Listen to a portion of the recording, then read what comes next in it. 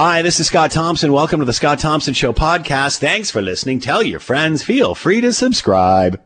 Coming up on today's show, a new survey says more Canadians are interested in getting a COVID-19 vaccine. Why the change of opinion? The U.S. president thought about striking a nuclear site in Iran last week, but was talked out of it. Will he set the place ablaze on the way out of the White House? And what is on your Christmas list this year? How about a new toy? Apparently sales are up. Winter goods, too. It's all coming up on the Scott Thompson Show podcast. Today on the Scott Thompson Show on 900 CHML. I'm Curtis Thompson, Scott's son. In celebration of being in Code Red, we put up our Christmas tree this weekend. The Thompsons will use any excuse to have fun. Except for the vacuuming part. It's the Scott Thompson Home Show. Here's Scott Thompson. Go on, wash your hands in your sink. You know, we could just sit here all day and just recreate songs with the COVID theme. But then, you know, it'd be like singing Christmas carols. After a while, you just go insane. All right. Hey, good afternoon. It's 12:10. It's 900 CHML. I'm Scott Thompson. Will Erskine back at the station, keeping the Scott Thompson Home Show on the air. Feel free to join us. We would love to have you. Love to hear from you. Getting lots of response on email in regard to the podcast, and we thank you for that. And, of course, feel free, hit the website, hit the show page. You'll find out all about that and how you can subscribe. Feel free to join the conversation here. All you have to do is send us a note, Scott Thompson at 900CHML.com. The phone lines are always open as well. Don't forget about Facebook and Twitter. You can also join the conversation there. We will have, or the podcast edition of the commentary is there waiting for you. Let's hear a report from Tina Trajani from Global News. We've talked about this many times on the show. What will happen once a vaccination is finally ready? We certainly know there are those that are behind the anti-vaxxer movement, and certainly don't remember what's happened in generations past with regard to this sort of thing. But it's amazing. People's opinions seem to be changing. Listen to this. Nearly 70% of survey respondents say they will take a needle to the arm to be protected against the virus, which has infected over 300,000 Canadians to this point. That's up 6% from the last survey. 37% indicate they would get the shot as soon as it became available. That could be sometime in the spring. 42% of those who took part in the survey say the vaccine should be mandatory for all Canadians. But just over 20% say they have no plans to get vaccinated. Although concerning, pollster Christian Bork says it doesn't necessarily mean a growth in anti-vaccine sentiment. Only 9% say vaccines are dangerous and should not be taken or given. Tina Trajani, Global News. Let's bring in Stephen Taylor, PhD, professor and clinical psychologist, Department of Psychiatry, University of British Columbia, and is with us now. Stephen, thank you for the time. I hope you're doing well. Thanks, Scott. Thanks very much. So your thoughts on how our attitudes seem to be changing on a vaccination? Well, that's great news that more people are becoming amenable to the vaccine. But we're finding in our research there are really two kinds of people who are vaccination hesitant. One are the anti-vaxxers, those hardcore people, and they're not going to be easily persuaded. And the others are the people who say, well, this vaccine is new, doesn't have a track record. And they're the people who sort of stand back and wait for the early adopters to get vaccinated. And I'm guessing that those people will be more and more likely to get vaccinated once they see everyone else is getting vaccinated with no ill effects. I'm sure it's a lot different when people cannot see any sort of disease on the horizon as opposed to living in a pandemic. How has people's needs just to want to find some sort of new normalcy fueling this? Well, that's true. And the needs for a new normal are associated with wanting to get vaccinated, but also associated with people violating social distancing. But I think the thing is, a vaccine is just one tool in our toolkit for combating this pandemic. We need to use all the tools, including adhering to social distancing, wearing masks, hand hygiene, and so forth. How do you explain the movement of those that, we've certainly seen locally in various areas, certainly more rurally, I'm guessing, in our situation in Ontario anyway, but why the confusion, why the rise in anti-maskers or anti-vaxxers, whatever you want to call them? Obviously, people are fatigued with this pandemic, but how do you explain people's behaviors? Well, it's it's complicated, but in our research, we're finding that the people who are anti-mask also tend to be anti-vax. They want to open up the community, and they also tend to be a little more politically conservative. And for those people, some of them have what's called a strong psychological reactance. It's a kind of an allergic reaction to being told what to do. It's a kind of "you're not the boss of me" response. And when government steps in to recommend or mandate masks or so forth, these people react. They rebel. And so that seems to be underpinning some of these protest marches. What about when they see results, when they see hospitals filling up or emergency wards, ICU units, that sort of thing? As long as they make the decision on their own, are they more comfortable with that? Sometimes that can dramatically change their views. And what I've seen is just anecdotally that the people who are anti-mask or anti-vax, suddenly a good friend becomes sick and dies, and that they change their opinions dramatically. Suddenly they're on board with wearing masks when something personally touches them. Why does this, why do people react to this? Why does this light the fuse? I guess it's part of it. For some people, we're in an individualistic society in which we're taught to value freedoms, and some people are raised to really strongly value their freedoms. And so they're particularly likely to react with this strong allergic reaction to being told what to do. We've certainly heard information of late from two vaccine companies that are in the midst of trials still. It's still early, still a ways away, but they're proving to be quite effective, 94% effective and such. Do people view it as, well, it's effective, so as long as some people get it, I'm fine? Unfortunately, there will always be those freeloaders, these people who like to ride on the coattails of others getting vaccinated. But I'm hopeful that with more community education programs, that people understand you're actually, by getting vaccinated, you're protecting people in your community who are unable to get vaccinated. There was an odd story coming out of the United States today, and I believe it was South Dakota, someplace in the Midwest, where a nurse was telling of having to treat patients, and even while she's treating patients and they're dying, they are still refusing to accept that they have COVID-19. Have you ever heard of anything like that before? I actually read the Dakota's reports. I've never heard of anything like that, but it's consistent from what we're hearing out of the Dakotas, where these people are extremely protective of their freedoms. And the hospitals are full, and what goes along with this extreme psychological reactance in some cases is people buying into conspiracy theories, the strong belief that this whole COVID thing is exaggerated. And we're seeing that in these very, very dramatic stories of people going to their graves denying the reality of COVID-19. How does the misinformation spread? Where are these, is this social media? Where are they getting this conviction? I guess it spreads in a variety of ways. People with hardcore beliefs in conspiracy theories or hardcore anti-vax theories, they tend to exist in silos. So they will have their own social media groups where they filter their own news and they reinforce one another's views. So social media does play a big role, but also our political leaders. If you have a political leader espousing conspiracy theories or things like that, that does sway some people. Let's move to the United States. With obviously we see what's happening down there with the election and the president not conceding, slowing everything down, trying to create as much of a problem as possible. Many have talked about of how that will raise more suspicion about institutions and democracy and such. How much does that worry you when you see leaders reacting that way? Let's be specific, a leader.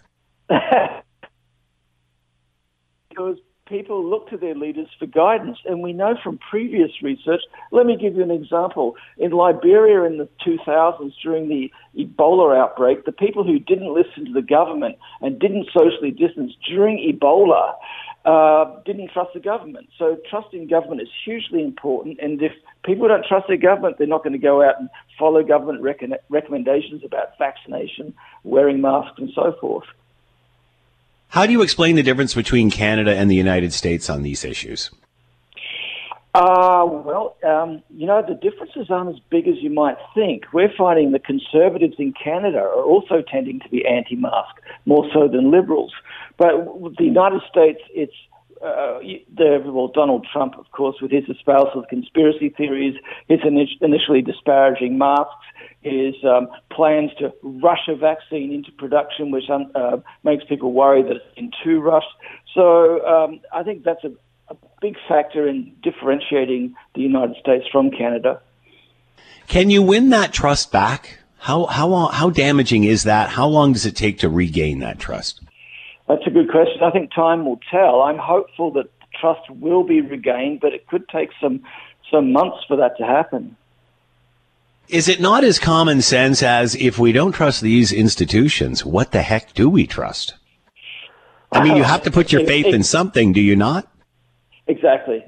Who do you trust? Well, I'm hopeful that the people who don't trust the government will trust the health authorities. They will trust our Dr. Fauci, for example. They will put their faith in something, and hopefully it will be science-based. How concerned are you with what is happening in the U.S. and that may continue till January? And obviously the United States, as most of the world, is heading into a tough time with heading into winter and indoors and closures and such as a result of this pandemic. How concerned are you that the United States is having these issues with transition, and whether it's doubt or whether it's sowing doubt or whether it's throwing a stick into the plans of distribution of a vaccine? How much does that concern you? I'm concerned that all of this disruption and the additional stresses to people will have impacts on their mental health and will have impacts on the management of COVID-19. So I think this is going to make the pandemic a little worse, at least in the short term. Are you hopeful that with President Biden-elect hopefully getting in there and getting and already having a handle on a task force and such, that the direction will turn for the United States for the best? Yeah, I'm hopeful of that. I'm hopeful that the committees will be science-based, that the messages will be consistent, and that there won't be any touting of bogus treatments, such as, and so we won't be seeing things like. Obviously, people are set in stone in some ways about their decision. It's either this or that. That being said, do you think that this pandemic has taught us anything and will somehow correct some of these problems? That's a good question. Only time will tell. In the past, people have been myopic, that once the pandemic has been over, they've forgotten about it and moved on with their lives. I'm hoping we will learn some of the lessons of this pandemic and use those lessons for planning for the next pandemic. There will be future pandemics, and for planning for the challenges facing us with climate change. The fact that this has seemed to, in some way, affect virtually everybody. You talked about those past situations not necessarily affecting all points or all corners of the world. This one certainly has. Will that message be delivered because of that? Because we're all living the same experience. Pretty much. I'm hopeful that just to back up a bit, most people are resilient to stress. So most of us will come out of this just fine, or even though we might not be feeling great at the moment. My concern, however, is about that minority of people with the long-term mental health impacts, that we need the resources there to help those individuals. Stephen Taylor has been with us, PhD, professor and clinical psychologist, Department of Psychiatry, University of British Columbia, talking about opinions changing on a vaccine in regard to COVID-19, and more people are interested. Stephen, thank you for the time. Be well. Thanks very much, Scott. Canadian manufacturers are gearing up for the distribution of the COVID-19 vaccine. We have heard that refrigeration is an issue, at least with the first one, Pfizer. And how as that, we've seen many Ontario and Canadian companies pivot to try to help out here. Let's bring in Jim Estill, President and Chief Executive Officer of Danby. Yeah, they make the fridges. And he is with us now. Jim, thanks for the time. Much appreciated. Hope you're doing well. I am. Thanks for having me on. And by the way, I have one of your fridges downstairs at my bar right now as we speak. Oh, great. And you know what? I might. I might go visit that after the show is over. Anyway, so tell us how Danby's involved in the vaccination distribution process. Well, I'm sure you read that the Pfizer vaccine needs -80 freezers. We make 500,000 freezers a year. We're in the freezer business, so we are coming out with our -80 freezers to serve this current need. How big a deal is it for you to pivot and produce these? Reasonably big deal. I mean, it's not something that we just decided yesterday to make. It's actually been on the drawing board for quite a while. We have factories that have already made some for other purposes. We have a product called Danby Health, which is a refrigerator that's designed for use in pharmacies and doctors' offices that has all of the internet connections and fail-safe alarms and stuff like that are needed for this. So it's a bit of a big deal, but we're a freezer company. So if anyone's going to pull it off fast enough, I think we're as well equipped as anyone. Is this just a case of making a freezer that goes really, really cold? I mean, what kind of challenges does this present you with? Well, it is making a freezer that goes really, really cold, but you can't take your home freezer and say, oh, you're just going to crank it down. You actually have to put two, getting probably technical, you have to put two compressors. One cools the gas before it goes to a second one, which cools it even further. So it's not even the same compressor system as in your freezer. Plus, of course, you have to have insulation that's appropriate for it. So it's pretty complicated. And because the volumes are low, it's also pretty expensive. Yeah. So is this just you guys doing this for this scenario, or have you found a new product line that you could maybe even use post-pandemic? So we will do it probably post-pandemic as well. The Pfizer vaccine is called an RNA vaccine, and it's the first of RNA vaccines that are coming available in the market. And many of those will need this super cold freezer. I noticed the Moderna one does not, but I think that this is the first of multiple vaccines we're going to see in the future that need this super cold. And it already has some other uses in the market.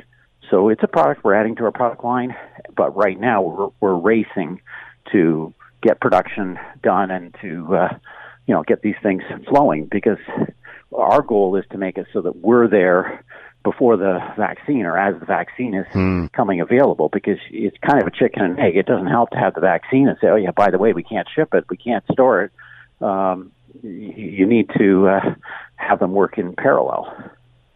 Jim Estill is with us, President and Chief Executive Officer of Danby up in Guelph, and Canadian manufacturers gearing up for the distribution of the COVID-19 vaccine by providing the refrigeration that will be needed to roll this all out. And again, seeing many Canadian and Ontario businesses pivoting to help us get through this. Jim, thanks for the time. Hope you're doing well, and good luck with all of this. Thanks. You're listening to the Scott Thompson Show podcast on 900 CHML. All right. According to reports, U.S. President Donald Trump asked last week about striking a nuclear site in Iran. But then after being given advice, he decided against this. We had talked about this a few weeks ago. Even prior to the actual election, we were talking with some political science academics and pundits saying that in the final stages of the campaign, when it looked like Biden was inching ahead, would Trump can create some kind of conflict? Remember North Korea? You create a conflict and then you save the world by backing out of it or fixing it in some way.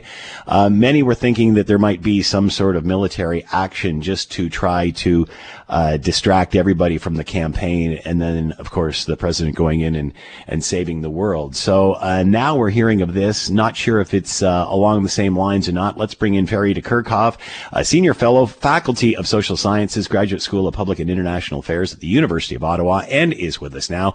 Ferry, thank you for the time. I hope you're doing well. With pleasure, Scott. I'm doing very, very well. Confinement fits me perfectly. An elderly statesman looking by the window, blah, blah, blah.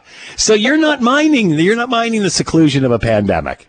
Well, I don't want to go there because people will be jealous, but my wife and I are in our house that we've had for years, so it's much bigger for two-person. We've got a lovely park across the street. We live in one of the secluded area of Ottawa where you can walk for an hour without bumping into more than 5 people. So I apologize to all the others. I'm pampered, but I guess I've deserved it. It's funny. Many people have commented on how it has made their life smaller, simpler, taken out of a lot of those things away that really were frivolous, but just cost us a lot of time. Do you think we'll realize that post-pandemic? Well, maybe, but I'm working even harder than when I was in the department because I'm involved in several contracts and teaching and all of that. I wouldn't be smiling if I wasn't 100% busy. So I'm not sure I can respond to that question because I think I'm both privileged because of where I live and privileged because I'm still working. That's a valid point, and my wife and I talk about that every day because we're both, again, working from home, privileged to be doing so. Yeah. But boy, you spend a lot more time working, don't you? It's fine. You have to really work on that home schedule so you pull yourself away from it. Absolutely. All right, Ferry, let's talk about what's going on in the United States. We were chatting with other pundits and academics prior to the actual election saying, he needs to do something to change the narrative here on the pandemic and what was going on. And many thought that there would be some sort of military action. Do you think that's what this is, or is this warranted, this concern over Iran? We can make a short or long interview. The short one is saying when you're dealing with a madman, totally unpredictable, what you do is you kneel on the floor and you start praying. That's the end of this interview. Now, the other way to look at it is that right from the beginning, I wrote a piece in month of June or even earlier, a civil war to happen in the U.S., which was published in La Presse, and I still think that in one way or another, we are in a kind of civil war, which continues to have some civility. But for Trump, not only is he sulking in his White House or hitting a golf ball, but he is profoundly destructive. And so anything he can do to make the situation for Biden worse than it already is, he is going to do. Don't forget, he rejoices in inflicting pain. We're talking about, a psychopath in a way, and I hope that once he's out of place, he'll be sued in one way or another for crime against humanity because of COVID-19 and other malfeasance that he's done, and I'll be delighted to see a picture of him if he's in jail. And I'm only being nice right now. So let's get back to the Iranian case, because it would have been a good one to try, because there's a kind of consensus, a U.S. consensus that, Iran is the enemy, and all those nice Arab countries with the nice Mohammed bin Salman and all these lovely guys who kill journalists are the good guys. So in a way, the Soleimani assassination was welcomed by a large majority of the Americans, to the extent they could pronounce the name and actually know who he was, because usually the Americans are not particularly aware of what goes on beyond their parish. But the point is that it would have been a very dangerous ploy, and it would have engineered a nasty eruption in the Middle East, which would have really gone wrong and gone awry, and it would have done nothing in terms of rebuilding the nuclear agreement which he walked out of. So, and I'm not even sure that his Israeli friend Netanyahu would have appreciated at this time, when Netanyahu is trying slowly to, first of all, put Gantz in a parlor and regain the confidence of his country, unless there's a fourth election to come. There's so much uncertainty that I don't think Netanyahu would have thought that to be a particularly brilliant ploy. And so in a way, all the advisors, to the extent that, again, Trump listened to his advisors, said, well, listen, you're going to see American soldiers all over the Middle East again if you go that route, and it's going to be a much nastier environment to play with. So that's my first little comment. Why would he decide to do this now, the timing of this, especially when he just not too long ago fired his defense minister?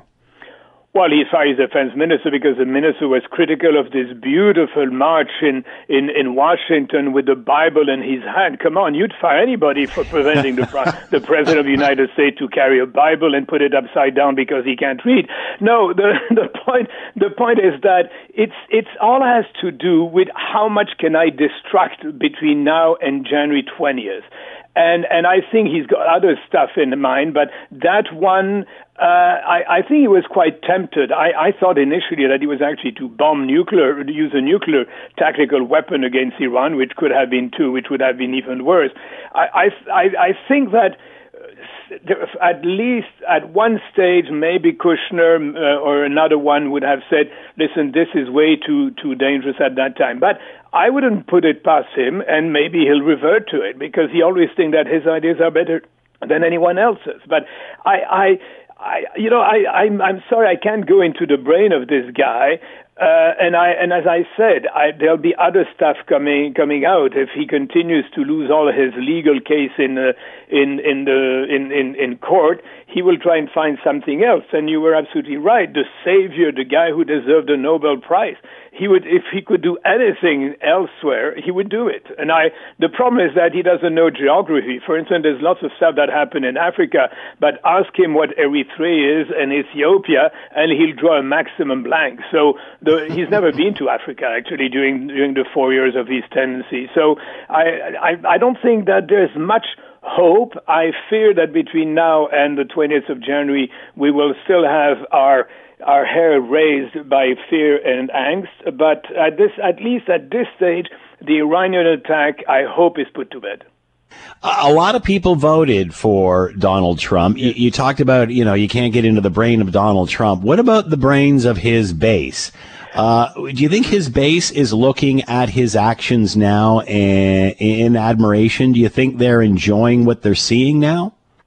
I think the base is the real base, okay? Because there's 74 million that voted for him, and they are not all part of the base. There are some conservative who don't want to see the likes of Biden, and this reference to socialism has been ingrained into the mind of a lot of conservatives, and it's their right to vote for whom they want, but it's sure that the propaganda on the socialist Biden and Ocasio-Cortez and all these guys have left an imprint, because there is a foundational dimension to the Republican Party that hates big government and hates the notion of socialism. There's a second factor that I would play before I even talk about the base. The one is the following, is that if you look at the long-term trend of the voters of the United States, the increased diversification, the Republican Party knows perfectly well that in terms of the overwhelming national vote, irrespective, of course, of the Electoral College and all that jazz, basically the Democrats are going to continue to expand and the Republican Party is going to shrink. So there's only one option for the Republican if they want to stay in power, is either follow the Trumpian world, which gets them at least a base of malcontent, the deplorable as they were called by Hillary Clinton, and then you'll try and build a bridge between the Republican in the Senate and the base, which is really what Lindsey Graham, for instance, is trying to do these days. But one has to respect the 74 million, whether they were indoctrinated because of the lie that was spewed by Trump. That's too easy an answer. There is a stock of people who are not seeing their income grow. They have seen hardness. They have seen growing inequality. They are the left behind. And it is something that is true generally in nearly every single Western country in one way or another. And Trump has seized on that. And that is going to continue until we find a better way with our capitalistic system without going to socialism to redistribute at least a part of that income back into the system. The problem is that as economies, we have reached the limit of our capabilities compared to in the 70s, where we could build infrastructure, create jobs, and all that. We're in a new world, and our political masters, and you and me and I, have not adapted to that situation where a government can no longer account for some of the major issues that go beyond a single election pattern. And most parties now in power tend to punt issues that are too difficult. For instance, our government in selecting a replacement fighter aircraft. Well, we've been punting it for years and years and years. Pretty soon you'll be able to buy an F-18 on the market for scrap. So, it's much more important than just saying, oh, they're deplorables, oh, it's the mass. No, it's a fundamental civilizational issue that we haven't addressed yet because of our economic prowess that favors a few. Only got about 30 seconds left here. What are you expecting with the presidency between now and January, now and Inauguration Day? I hope that nothing will happen, but I'm convinced there will be other wacko initiatives, more lies, and maybe some demonstration that could become really nasty if Trump, suggested by his son, starts really campaigning, as it were, for the masses to revolt. I haven't finished on the civil war. I hope it won't happen, but I don't put it past the system of the U.S. Ferry de Kerkhove has been with us, Senior Fellow, Faculty of Social Sciences, Graduate School of Public and International Affairs at the University of Ottawa. Ferry, thank you so much for the time and insight. Much appreciated. Be well. My pleasure. You're listening to the Scott Thompson Show podcast on 900 CHML. All right, let's move on and talk about something more exciting and more fun. How about toys? Apparently, toy retailers are preparing for one busy holiday season. What's different this year? Let's bring in Sean Williams, Vice President of Merchandising, E-commerce, and Supply Chains at Toys R Us Canada, and is with us now. Sean, thanks for the time. Hope you're doing well. Yeah, doing great, Scott. Thanks. So are you expecting to sell more toys this year because of the situation that we find ourselves in? We sure are. Yeah, we sure are. And I tell you, since the return of normalcy after the spring lockdowns, we've seen demand for all sorts of entertainment for children really continue to grow since that May-June timeframe. So why more emphasis on toys, do you think? Why is this happening? What's different from other years? Obviously, there's a pandemic, but how is that changing? Yeah, if we go back to the summer time frame, we had obviously no summer camps. We had summer vacations interrupted, and we saw just a massive demand spike in all things outdoor. Backyard play, bikes, any backyard games and things to keep kids entertained. Because unfortunately, there was no organized sports, or there was no vacations or summer camps are out there. So there was a lot of need to keep kids entertained. And even as we've moved through back to school and into the fall season, we have a number of kids who are opting for virtual learning, and you still have challenges for people to travel and to entertain themselves, because unfortunately, movies aren't the same sitting at home as they used to be in the theater with your kids. You hit the nail on the head. It's up to everybody to keep themselves entertained. Are we seeing a resurgence? I read somewhere that we're seeing a resurgence back to traditional toys, like stuff like even puzzles, things like that. Yeah, so puzzles and games have been one of the real strong points for us this year. Obviously there's a time element to those games, but also a challenging element to some of those activities as well. So not only for kids, but also for adults, we've seen a large growth in adult puzzling come back to the fold as well. What about tech toys? Because they always seem to make a massive impact every year as more kids are buying tech than they are, or more parents, I guess, are buying tech for the kids than they are the old traditional stuff. Is that the same this year? Yeah, it's been interesting. Obviously, through the first part of 2020, there was a lot of, I joked around, I called them almost broccoli toys, right? The things that, we thought would keep them entertained, but also keep kids learning, a Lego or some arts and crafts games. We've seen that shift a little bit as we went through the summer times and we got into a little bit more of the outdoor fun, and into the fall, it's good. The screens have definitely come back in full force. And two major launches actually just happened last week, the new Xbox X and the new PlayStation 5. Both were, just absolute sellouts, insatiable demand.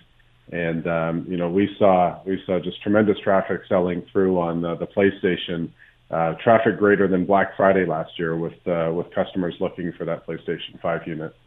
Now, as a result of what we've seen in the summer, I remember everybody was trying to find a bike, couldn't get bikes. They were sold out. I remember going into various stores and the selection was very low, with all, I guess, kind of summertime stuff. So is there more on order? Will we see that? Will there be a shortage of skis and toboggans this year?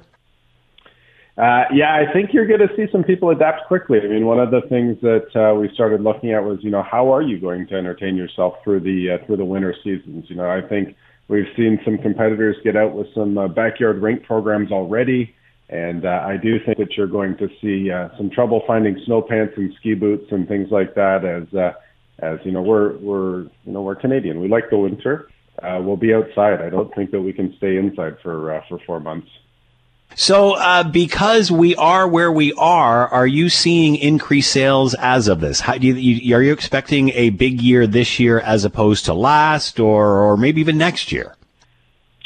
Yeah, so it's been an interesting year. Normally, the last few weeks of the year obviously has that mad dash of the Christmas rush, and that's been going on. I would tell you for probably the last 8 to 12 weeks, we've been seeing the pull forward of demand. And, obviously, as we know that we've got to smooth out the curve here, we had our top toy list launch as early as it ever has at Toys R Us. It launched October 1st, and our toy book was out earlier than normal into the October timeframe as well. So we definitely see September and October sales way ahead of trend in past years. I mean, the October industry results just came out. They were plus 40%. Wow. Very, very accelerated from prior years. And again, some I would tell you, I believe is, consumers pulling forward some demand, but some is just pure demand and more buyers in the category than we've had in years past. We remember Christmas creep in years gone by, and people would say, my goodness, it's still Thanksgiving, it's still Halloween, and they're already talking about holidays and toys and all of the decorations and such, whereas I think this year, people are looking for that, and they don't care too much about the Christmas creep. I know I can say that in our own house. We ended up putting up a tree this last weekend. So are people getting an early start on all this?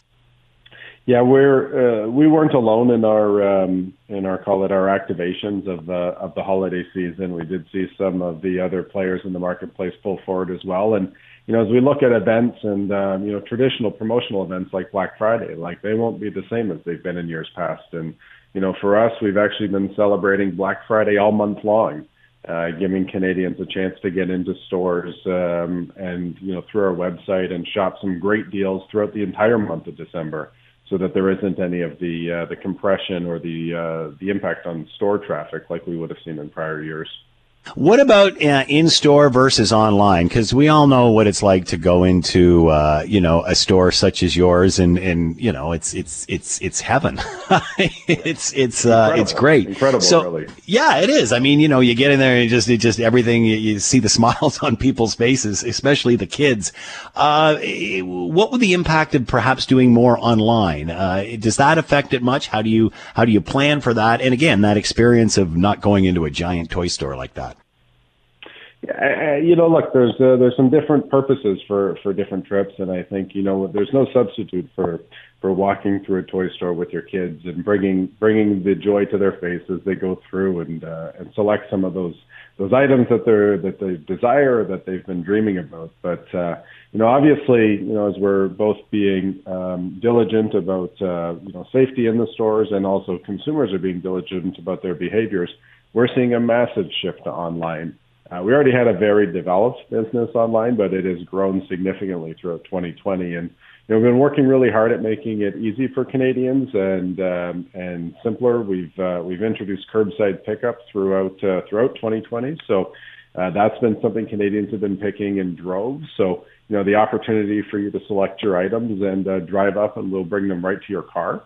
As well as we also just recently launched a same-day program with DoorDash. So you can actually have the toys delivered to your house, just like pizza now, in 30 minutes, or depending on your geography from the store. We're seeing delivery times well under an hour for a lot of these deliveries. So, advice for shoppers this year, I guess start early. Yeah, definitely. Make sure that you know your list. There is, as much as we all want to have the right mix for consumers as retailers, the demand continues to accelerate and outstrip supply. So I do think you'll see some shortages going through the coming weeks if you haven't crossed off that key gift on your list. There's definitely lots of great items this year. There's a ton of innovation in the category, but I do suspect you're going to see some challenges for some of the hot toys as we go through the next few weeks. What are the top few toys right now? What are you expecting to fly off the shelf? Yeah, so there's some really great ones this year. One of my favorites, is a combination from Nintendo and Super Mario Lego. So it's a Lego property that has incorporated the Super Mario Brothers video game and allows a child or an adult to engage with Mario and almost replicate the video game in 3D form. So that's super cool. There's an awesome Bowser's Castle that goes with it, a very extravagant item as well. There is the everybody's darling of the year, Baby Yoda from the Mandalorian. So there's apparently one actually a stuffed animal went up to the International Space Station just the other day. So there's one floating around up there. Yeah, of course.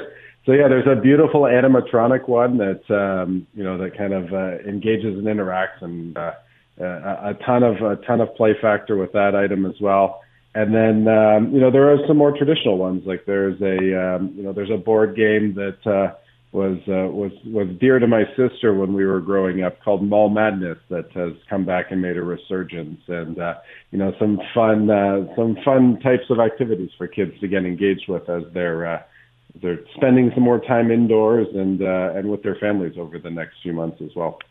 Sean Williams has been with us, Vice President of Merchandising, E-commerce, and Supply Chain at Toys R Us Canada. The advice is to shop early. Toys will be flying off the shelf as people are looking for joy and doing so a little closer to home. Sean, thanks for the time. Much appreciated. Be well. Likewise. Thanks, Scott. You're listening to the Scott Thompson Show podcast on 900 CHML. With wintry weather upon us, actually, I did see snowflakes today.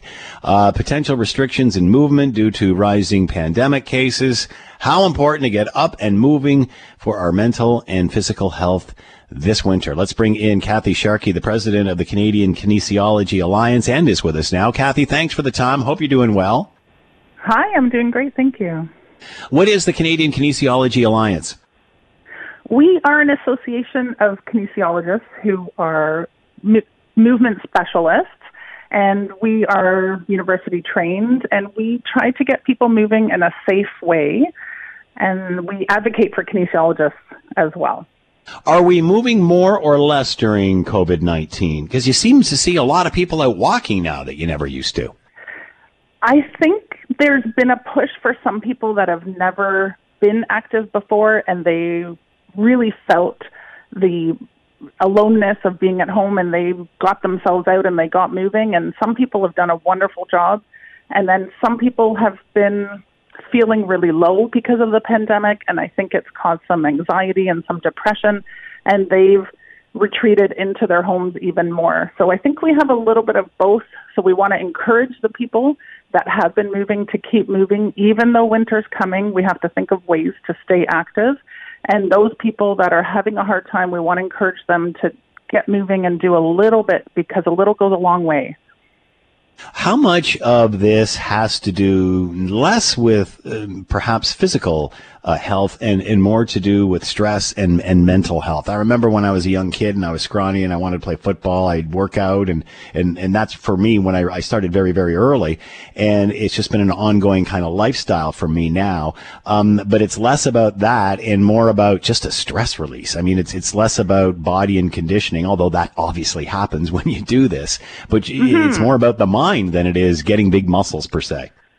It really is, and I think that's what we really want to focus on with people is exercising and just getting moving. It doesn't have to be a full training program. We don't have to get ready for, the 2021 Olympics, but we can focus on just moving. And like you said, you actually just feel better doing some sort of activity because endorphins are released when you exercise. And there's actually changes in your brain that happen, and neurotransmitters increase, and all these wonderful things happen and make you feel better, and that will help you in your daily life as well. So the mental side of exercise is really, really important because you'll feel better, and then you're more likely to continue doing more exercise, and then that also helps your overall physical health too.